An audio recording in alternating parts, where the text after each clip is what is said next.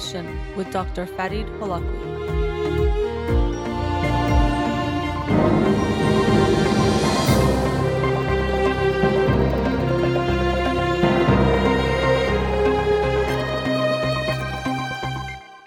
Good evening. Welcome to In Session. I'm your host, Dr. Farid Holakwi, and I'll be with you for the next hour here on Radio Hamra. Studio number to call in, 310-441-0555. I'm a licensed clinical psychologist, so you can call in with any questions related to clinical psychology, including any emotional or psychological issues, parenting issues, and relationship issues as well. You can also follow me on Twitter or Instagram, or like my page on Facebook to get updates on the show, or suggest topics or books for the program. And the shows are uploaded at the end of each week to my SoundCloud page and podcast on iTunes. Again, our studio number, 310-441-0555. Before I talk about the book of the week from this past week, the book of the week for this week is The Intelligence Trap: Why Smart People Make Dumb Mistakes by David Robson. The Intelligence Trap: Why Smart People Make Dumb Mistakes.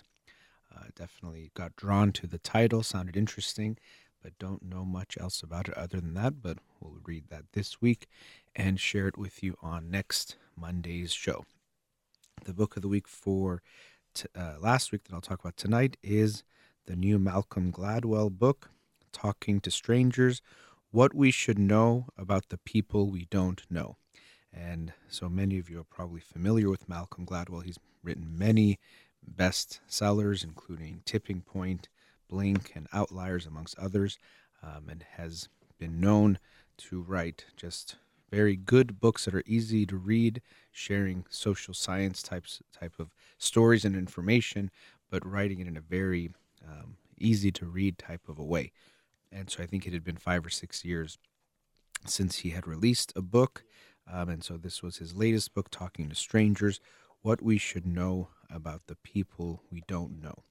I talked about it last week a bit because I had started it early. It was longer than some of the books I read, but an easy read, 350 pages, but kind of reads like a story more than some of the other books. And that's actually a testament to his writing. Malcolm Gladwell is a very good writer. He can talk about various things like Cuban spies and the Amanda Knox trial, to Sylvia Plath and issues of suicide, all different types of topics related to an underlying theme, but does it in a very good way, which makes his writing easy to read. Overall, I think I mentioned this, I'm not sure last time, but I wasn't quite sure what the thesis is as you read the book. So it goes in lots of different directions and does share a lot of different ways that we might make mistakes or errors in trying to understand one another, which is very important, but it's hard to say there's a clear message for sure that this is what we need to do. He does share some thoughts at the end about having humility, which I think is important, and thoughtfulness, and a willingness to look beyond the stranger, and that's important, and to take time, place, and context into account. That's basically a quote from the book near the end, which I think is important, but it is it's easier to say that and harder to do. But anyway, in the book, he gets into several different traps that we can get into when it comes to understanding one another. Overall, we're very good at reading each other, but sometimes we don't do so well. So there's a few different things he talks about, or ways that we make mistakes. One of the first ones is a default to truth, which basically is that we tend to assume someone is telling the truth most of the time. So even if something is a little bit unclear, or if someone might be showing some signs that they're not so trustworthy, we tend to default to assuming they're telling the truth. And he shares stories of Cuban spies that had infiltrated the CIA here in the United States during the Cold War, and people just assumed, even though sometimes there is in hindsight some red flags, that they were telling the truth or that they were okay. Or the case of Bernie Madoff, who had a Ponzi scheme where he basically, I think it was billions of dollars that he was managing, and he was really lying to investors, but people just assumed he was telling the truth, even though there were some red flags here and there. So it's this concept, default to truth, that we tend to assume people are telling the truth, even when there might be something fishy going on. And he himself acknowledges that it makes sense to have a default to truth. We can't encounter every individual and every interaction, doubt them, and say it's 50-50 that they're telling the truth or lying. Just in order to have social life, we have to really default to truth. So he does acknowledge that in a way, but at the same time brings it up, which is maybe he's saying why we might read people wrong sometimes. But it's hard to say what to do with that. Maybe recognize that we default to truth, or also I think another way of looking at it, and he does in a way talk about this, that when other people didn't catch someone who was lying or cheating or doing something, that we realize we all have this tendency. So in hindsight, it seems really easy. When you look back and look at Bernie Madoff, you might think, oh, how did people not realize it was a scheme? People were suspicious. People saw some things they couldn't quite figure out. But why didn't they come forward or investigate him or do more?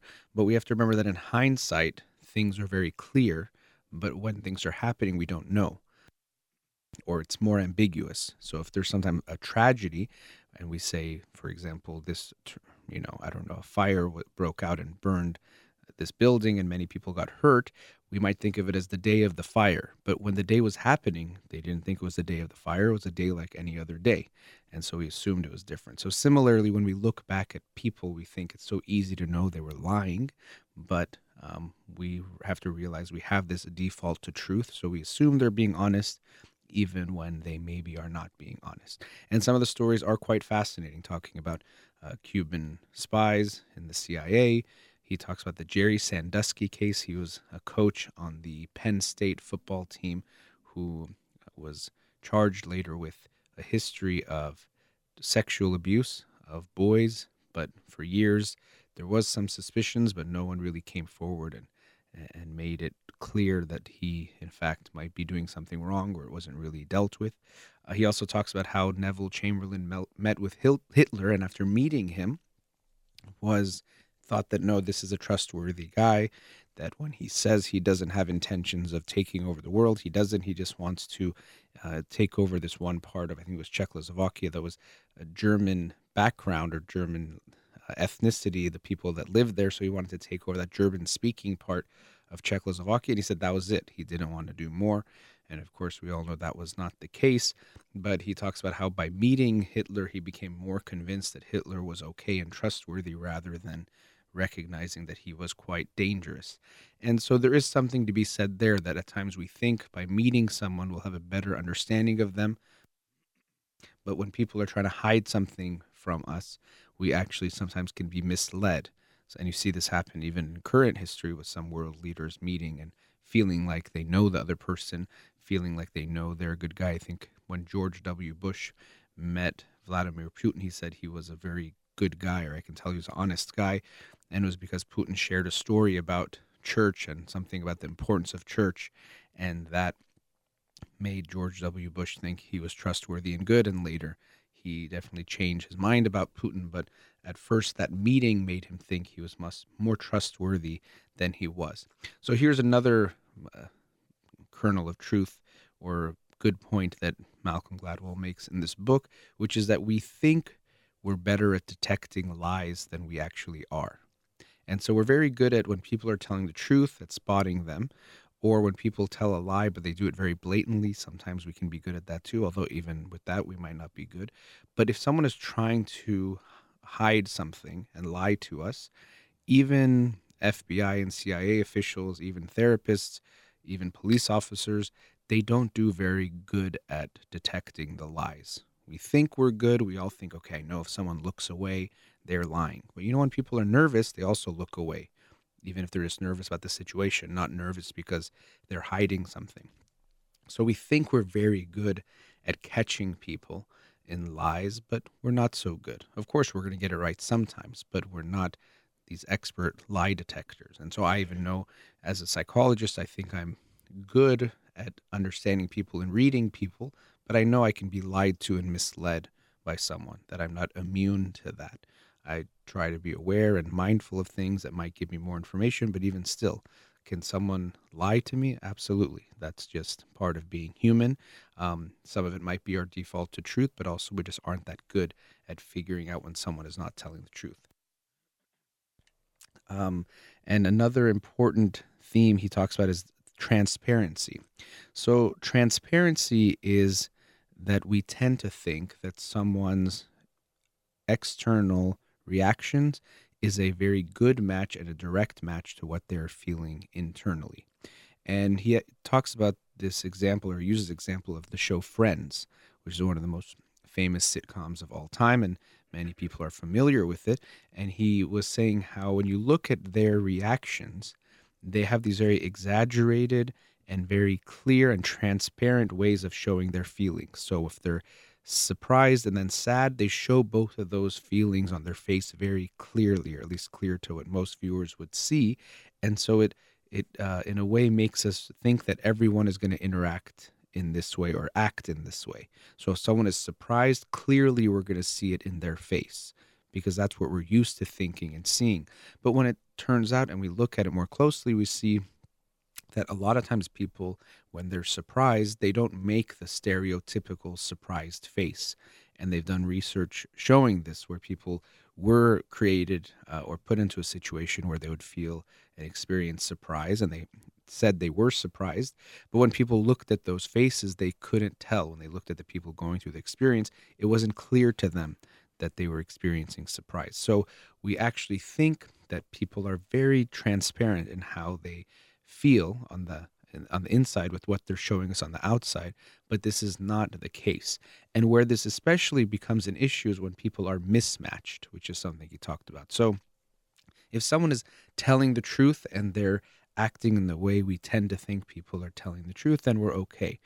Or if someone is lying and it seems very stereotypical of lying, maybe we can catch that. The problems become when someone is on the outside showing something but different on the inside. So you have someone who is looking like, let's say, a liar, but they're telling the truth, but because they're so nervous, we think they're lying. So we see them fidgeting, we see them looking away, we see them talking in an uncomfortable manner, and we think, oh, that must be a liar. But it actually turns out they're just nervous. So that's a mismatch. What they're showing on the outside, that they're not trustworthy, doesn't match what's on the inside. And of course, the opposite is someone who's trying to lie to us, but is very good at covering it. And they look like they're telling the truth when they're actually lying. And so we see a lot of that. For example, when Chamberlain met Hitler, he thought he was an honest guy, but that's because he was very good at hiding his internal intentions, trying to make Chamberlain feel like they were actually very close and they trusted each other by doing what was a double handshake, which apparently Hitler only reserved for people he trusted or felt close to. But this is where we get into a lot of trouble when we try to understand someone who is actually at a mismatch, and we sometimes get it very wrong.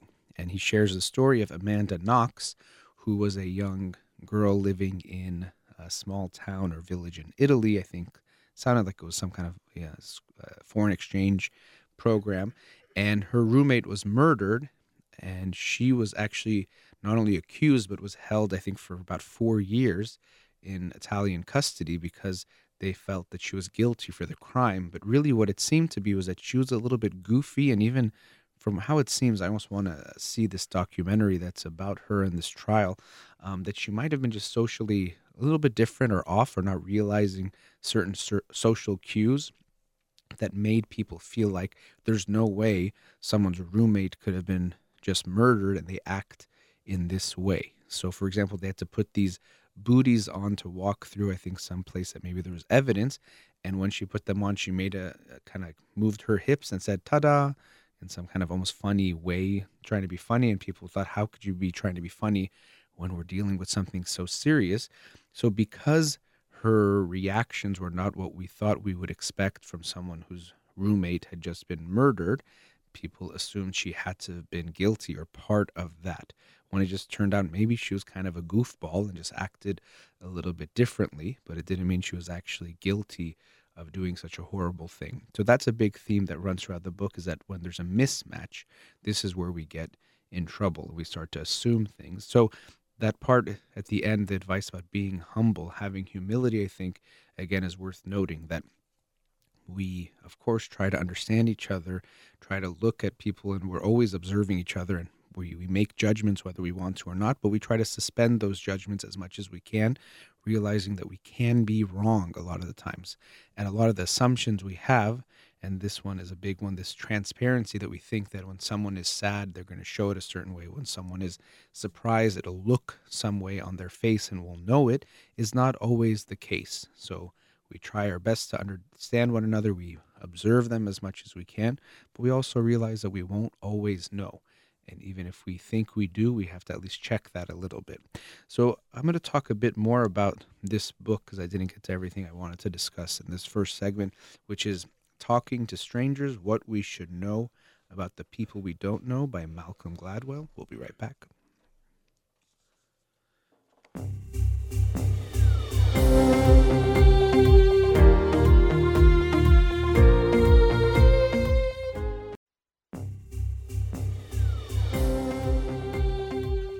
Welcome back. Talking about the book, Talking to Strangers by Malcolm Gladwell, What We Should Know About the People We Don't Know. Actually, just saying the title again, there's another thing that I thought I kind of didn't like about the book was that it says Talking to Strangers, but which is a good title because, when you're a kid, they tell you, your parents tell you not to talk to strangers. But in the book, what a stranger is not always so clear. Sometimes it's someone you just met, but sometimes it was talking about people like CIA co-workers who might have known each other for years. So is that still a stranger, or what does that exactly mean? So that definition of stranger seemed to change in some ways, but I guess really what it's about is just reading and understanding other people, because he says in a way that our own friends, we know them better, so we sometimes know the context, but then in some of these cases, people knew each other for a long time, or maybe thought someone was a friend, but didn't quite know them. So that was something else that I didn't quite like, that it didn't make it clear what the point was as far as calling people strangers, or what that definition was in defining what we're talking about. So that also was something that kind of was a little off-putting for me. But let me go to another key topic or concept he introduces in the book, which is of coupling. And I thought this was actually a very good point to discuss that he brought up, that we sometimes think that people that do a certain behavior or action would have done that action no matter what. And so he talks about suicide. And so a lot of people think, well, if you take away one way for someone to kill themselves, if they really want to kill themselves, they'll find another way. And in some extreme cases, that might be true, but we find that actually the means someone has and the way they want to kill themselves can be a big indicator into whether or not they will even attempt, and then if that attempt will end up in a death. So he shares a story of a poet, Sylvia Plath, who took her own life by putting her head in an oven in England, where she was living at that time. The ovens released a mixture of gas which also included carbon monoxide, which made it very toxic, and she ended up dying in that way. And then there's a way we look back at her and think, oh, she was a poet, and she talked a lot about death and suicide. She did. She had past suicide attempts. She had some things that weren't going so well in her life, like the man that she loved had left her. And we think, well, it was inevitable that she would have taken her own life. But what we see is that this is not, we can't make that assumption, even though it might seem like in some way almost romantic, this depressed poet taking her life, but that the means of taking your life can make a big impact. And this is actually why when you talk about guns in America, usually we think of gun violence in the case of homicides or murders or mass shootings, killing other people. But actually what might even be more of an issue is that that guns are used for suicide, and unfortunately are a very, very fatal way of taking one's life, meaning that they very often lead to death. I try to avoid some of the terms. I forgot what the alternative is, because sometimes we'll say successful suicides or completed suicides. To me, the person has died, but they can be a little bit, I don't like the word successful. Completed might be more okay, but I still don't like that so much. But nonetheless, you're more likely to end up actually dying if you shoot yourself than if you use other ways. Like pills, actually, when he put this statistic in the book, it's a very low percentage of actually leading to death. But something like a firearm is a very high percentage. Or he talks also about the Golden Gate Bridge and people jumping off of that bridge. And people think if you built a protective net around it or some way, a barricade, it wouldn't make a difference. People would find some other way to take their life, but maybe that's not the case. And so people actually resisted building some kind of barricade. Actually, you might remember a few years ago, Kevin Hines, who he attempted suicide by jumping off the Golden Gate Bridge, and thankfully he did not die. And he survived, and now he goes around the country, and I think even around the world, talking to people about mental health and suicide, and has become this really great advocate for reducing the stigma attached to mental illness and also talking about suicide, and is doing great work. But it's interesting having him on and talking about his experience, and then seeing in this book talking about the Golden Gate Bridge and how we think that people would find some other way. But a lot of times it turns out they probably would not. And so if you make it very easy for people to take their own life, unfortunately they will. And so we saw, and he puts the statistics in the book about how young women, that was a way they would take their life, was using the gas from the oven or gas in some way from their homes to take their own life. And once that was removed, or they transitioned to a different type of gas that did not have the carbon monoxide, you saw a decrease in the suicides. So it wasn't just that people would find some other way. And for me, this is also, I talked about guns when it comes to suicide, but when it comes to harming others, it's a reason why I think we should think about not having guns or having less guns in this country, because they lead to more deaths. Because we are impulsive people. That's just part of being human, that at times we get to a certain state of mind emotionally and in our judgment, that we make certain types of decisions, and bad ones, that we might later regret, even later as in an hour later, sometimes a lot longer than that, but we will often come back and regret. Even a lot of people who have attempted suicide and didn't die will say once they enacted or they started the process, they were hoping, or they had regret and wish they hadn't done that. And similarly with people getting angry and shooting each other or shooting at one another, or having a mass shooting, a lot of times if someone didn't have those means, people will say, well, they would just go stabbing people. Well, maybe they would, but they would inflict a lot less harm. But also when we make it easier for people to harm other people, unfortunately they do. I'm convinced that if you strapped a nuclear bomb on every person's back, so we were just all carrying a nuclear bomb and we were told it was a nuclear bomb, we understood, still we would soon have someone detonating their own nuclear bomb because they were so angry or wanted to get revenge or whatever it is they wanted to do. So we shouldn't give people that power to do so much. We shouldn't give people the force that they can cause so much harm. So I think that's important to keep in mind. And so this idea of coupling ties into that he talks about in the book, that we just assume if someone was so depressed that they were going to kill themselves anyway.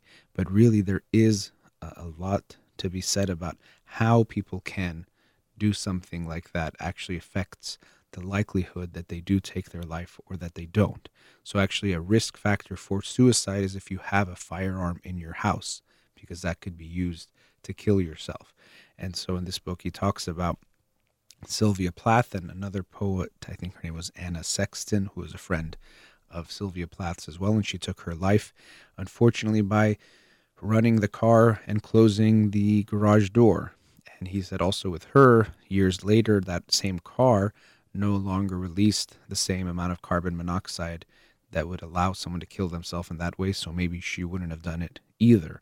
And so in hindsight, we think, of course, they killed themselves. They would have done it one way or the other, but it's not actually true that that has to be the case, that the way people do it, that's part of the context, can have a big impact on what they decide to do. There was also a chapter in the book talking about alcohol, and it was talking about the case of Brock Turner. Many of you might be familiar because it got a lot of media attention and social media attention. He was, I think he was a swimmer, but at Stanford University, and at a fraternity party, he ended up sexually assaulting this woman, basically having sex with her while she was unconscious. And then he was found by two graduate students that happened to be passing by. It happened like in an alley, and they stopped him, and eventually they got to him, and then he was arrested.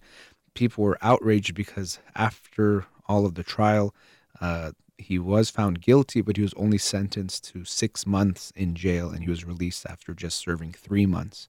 And many people felt that this was far too little a punishment for what he had done. But in this chapter, what I thought, there's a few things I didn't like. It seemed that he was being too conclusive about alcohol and its effects being just about making people more myopic or just focused on the moment rather than seeing the bigger picture, which definitely is a big part of it.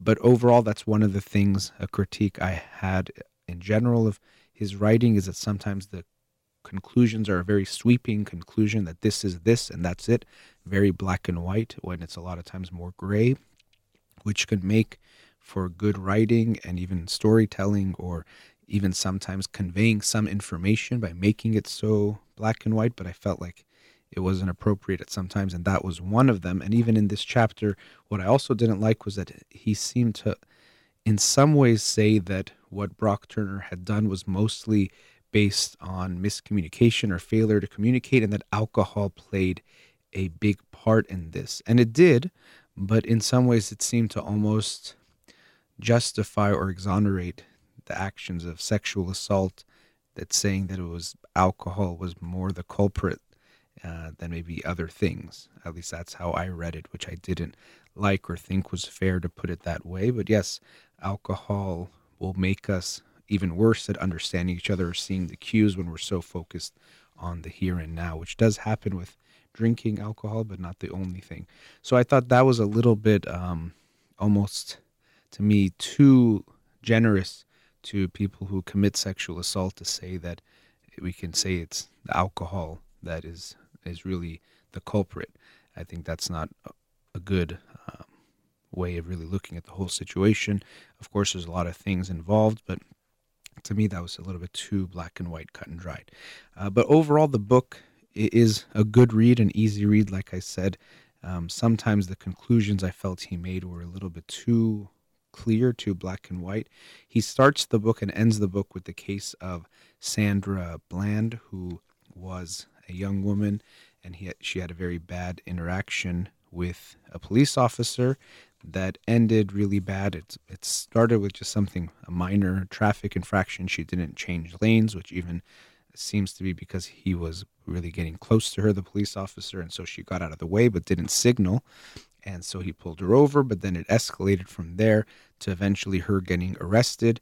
And then 3 days after being detained, she hung herself in her jail cell and died. And so it was pretty tragic. And this also got a lot of media and social media attention.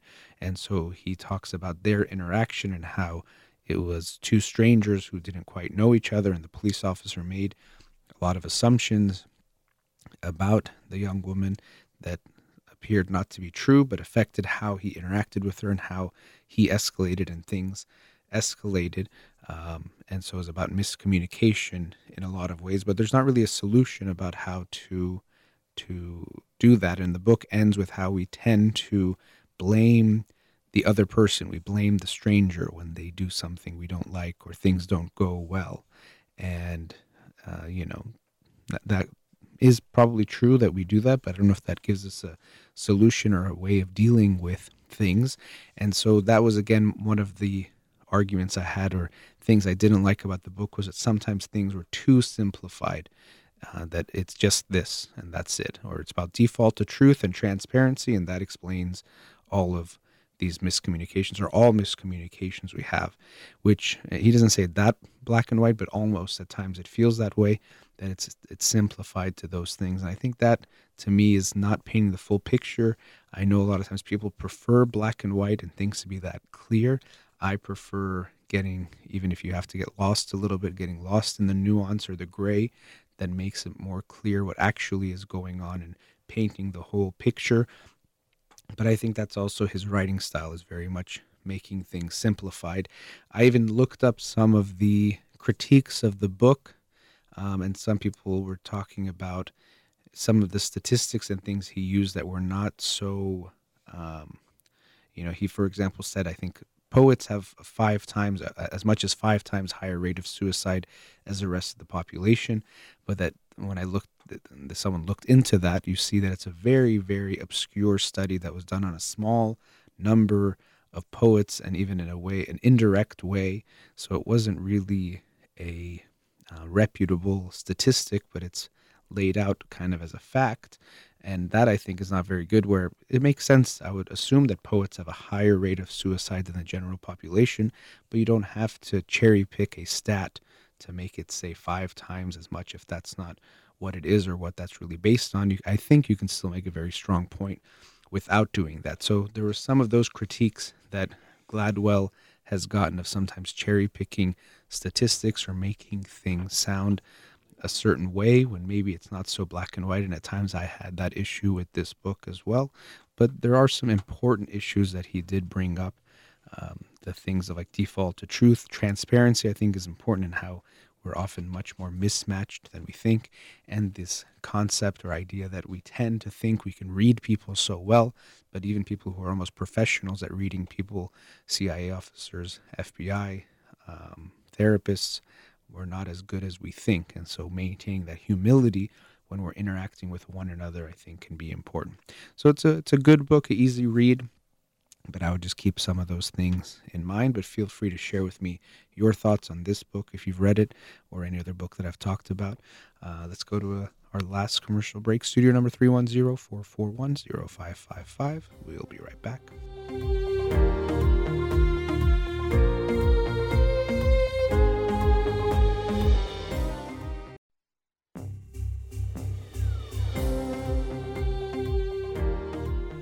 Back. Let's go to a caller. Radio Hamra, you're on the air. Yes, hi. Hi, thanks for calling. Thank you very much. I have a 4-year-old son, and we are facing a lot of challenges these days. Can you speak a little bit louder, please? We have a 4-year-old Yes. son, and we are facing a lot of challenges with him these days to go to the bathroom. Okay. We potty trained him when he was around 3.5, and relatively it was a very, very easy and smooth transition. And we thought that, wow, we passed through this bridge so easily. And he used to come and tell us that he needs to go do number 1 and number 2. And my husband and I, we were congratulating ourselves that, wow, we did this so perfectly. We didn't face a lot of challenges. But I don't know at what point and what incident it happened that suddenly he started showing a lot of resistance. And he tells me it's because that one time I took him to bathroom by force for him to pee because he was holding his pee. Anyhow, these days it has become like a nightmare. He holds to his pee and he's number 2. And I know that psychologically these have very bad effects in future for him. So I keep trying to explain to him why is it bad for his body, for him to hold on to his pee and his poo. And just tonight, we had to come up with some ideas okay, let's go in the bathroom and turn on the candle in order to convince him to just sit on the potty and do his number 2. Or we used to take phone for him so he watches videos while he does his business. But he would get so mesmerized into the videos that he would forget why he went to the bathroom. And I just don't think it was a good idea to take the phone. He used to go and do, he used to come and tell us that he has to go and pee and he has to go and poo, and it was no problem. So I don't know at what point, what did he do wrong, that it has become now his thing, and he holds on to it, and we see him that he's suffering, he's agitated, and we have to bribe him with candy or videos or let's turn on a candle or something like that just to convince him to go to the bathroom. And also just so you know, he has been diagnosed as a gifted child, so it hasn't been easy raising him. He's very emotional. He senses things and understands things way beyond his age. And it causes him to be sensitive. He's very sensitive. He understands things way beyond his age. It has been very challenging raising. Okay. And I wanted to get your views about Sure. what we should do with this bathroom situation. Well, I'll tell you what. I think I have a lot of things I want to tell you, but the first one is just my first feeling is that the problem to me is making this bathroom thing such a problem. So I'm not saying it's not important, but if we make it too important that his pee is in the toilet or his poop is in the toilet, we make it too big and put too much pressure on it.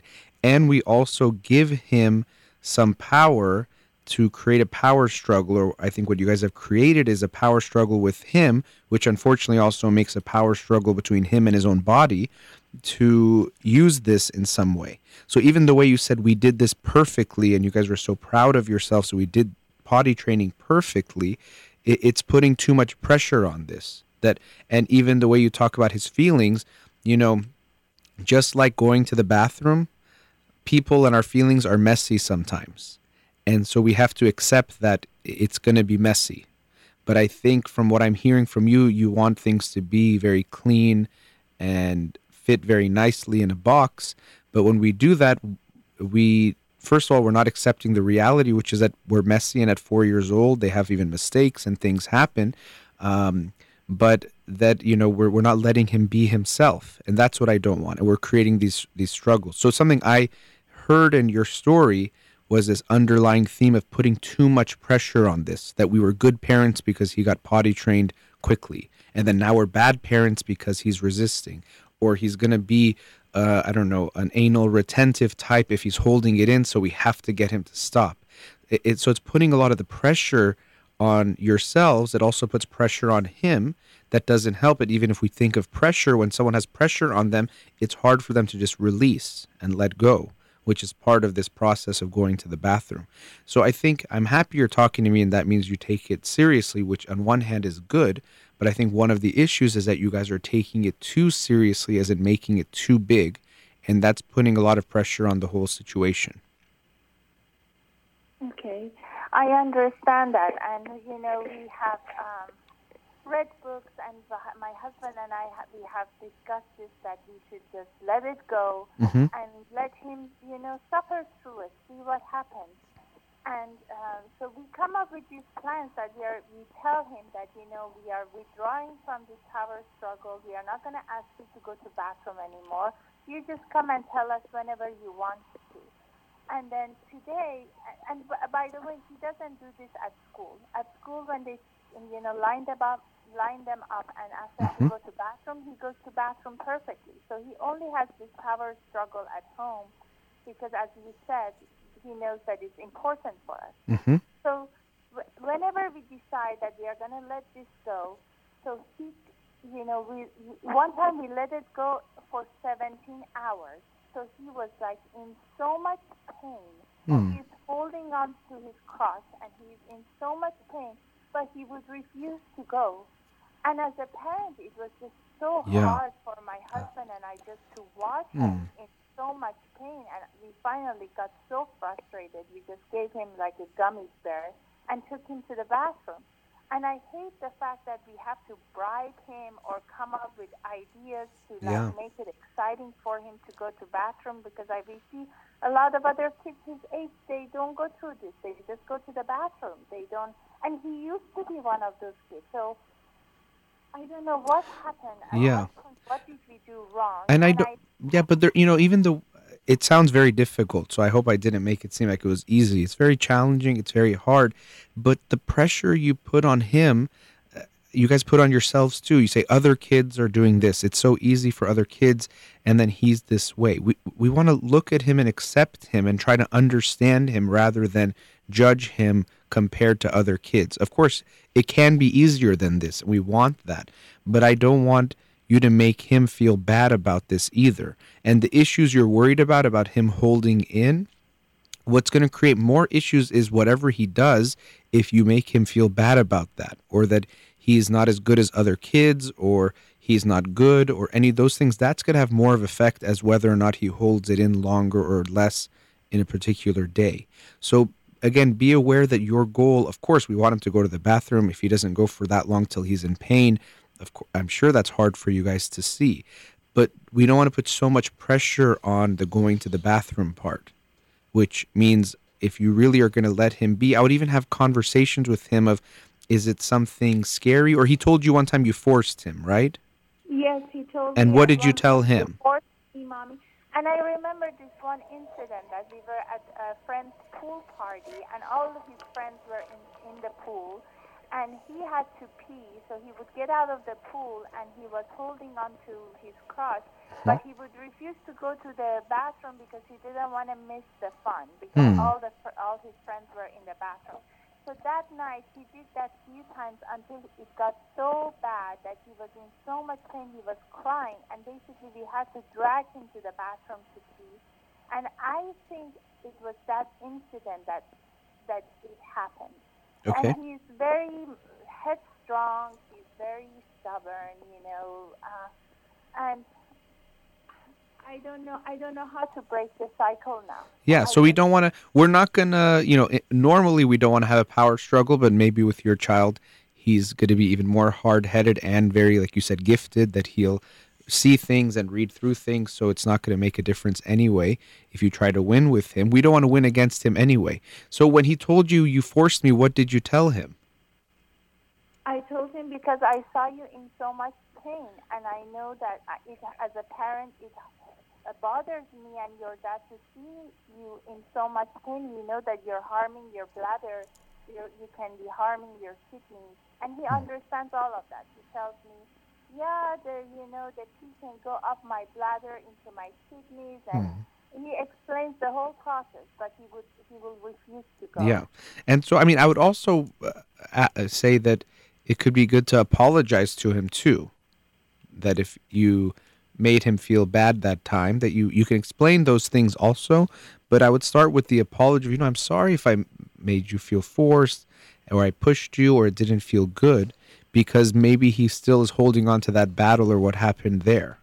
And so this is where I was saying I feel like you put a lot of pressure on yourself, that maybe you don't want to acknowledge that something you did he didn't like. I'm not saying you did something bad, but even showing him you understand his feeling that, oh, I can see you didn't like it that time that I pulled you away or felt like I was dragging you or whatever he says. We want to make it very okay for him to tell you what he didn't like, and for you to even apologize and acknowledge that you're right, that I pulled you or I didn't, let me tell you. And then eventually you can tell him, especially to show him you weren't trying to hurt him or harm him.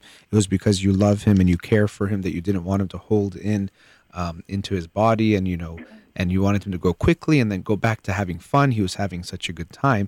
But I think what I'm sensing with you is the pressure is a lot on yourself. You put a lot of pressure to be a good mom, which is great. I'm sure you are a wonderful mom and you do so many good things for him. But if you put too much pressure on yourself, then you put pressure on him to be good, because anytime he doesn't do something good, you take that in some way of you being a bad mom. And so either you're going to blame yourself or you make him feel bad that, oh, you're being a bad kid because I did everything right and you're being bad, so you're the bad kid. And even there's some flavors of that in how you talk about him as being sensitive and hard-headed in some ways, rather than it just being in an observational way. I felt a little bit of a judgment in that, in the way you described it. And because it becomes either he's wrong or I'm wrong if something goes bad, rather than, you know what, potty training usually is, no pun intended, a messy process. For most kids, it's rarely just they're potty trained and never do you have an issue again. So it's not that you're a bad mom or he's a bad kid. It's just potty training is hard. We want to understand what's going on. We definitely don't want to blame anyone, and we want to especially make sure he feels okay about himself when he's doing this. Not that it's good. Thank you, doctor. How would you suggest, what should we do moving forward? Actually, I want to ask you also, did anything change around the time? Does he have another sibling? No. No other sibling. Okay, and no other changes have happened around in the last year or so? Well, his grandparents who were here, so he's close to my mom and my in-laws, and they come and go. So whenever they leave, he feels sad. But I'm not sure if it happened exactly around that time. But Okay. he's one of those people that my son has memories from like way young. Like we can't believe the things that he remembers. Yeah. So he doesn't forget things. So he tells me that I forced him to go to the bathroom. I normally don't believe in force. I'm sure like he's probably talking about that incident Maybe. last night that he Yeah. was crying from pain, that my husband and I, we took him to the bathroom by force, basically. Like, you need to pee in order to feel better. We are good at apologizing. Good. If we make a mistake, my husband and I are good at That's apologizing, great. and we don't play this role that we are the parent and you have to listen to everything we say because we are your parent. But, he does, like, for example, we were at a party yesterday, and we could tell that he had to pee. But he was holding on to his pee, and he was so agitated, so he was screaming.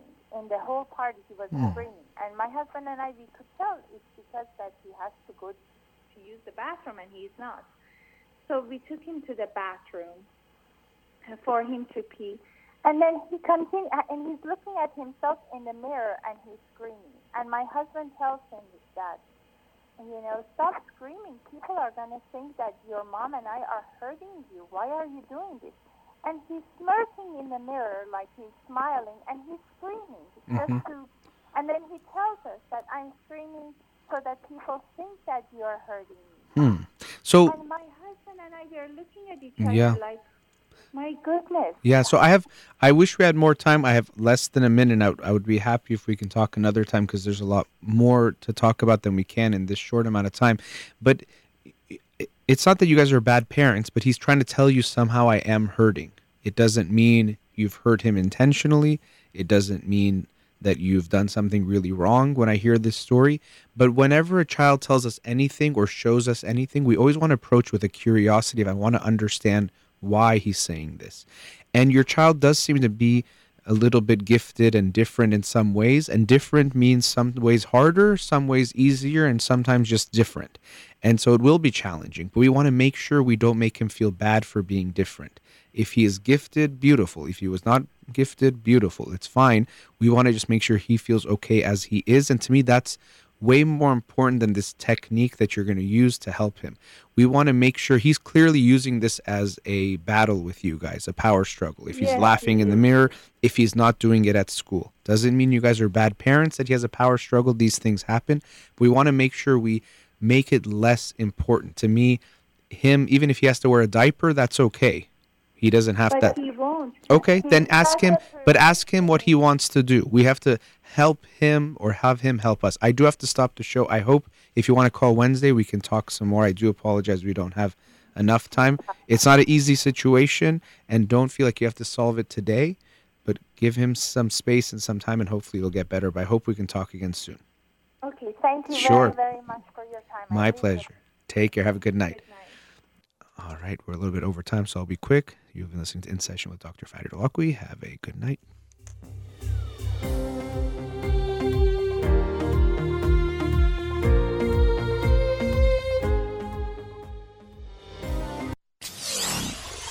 .94.7 KTWV HD3 Los Angeles.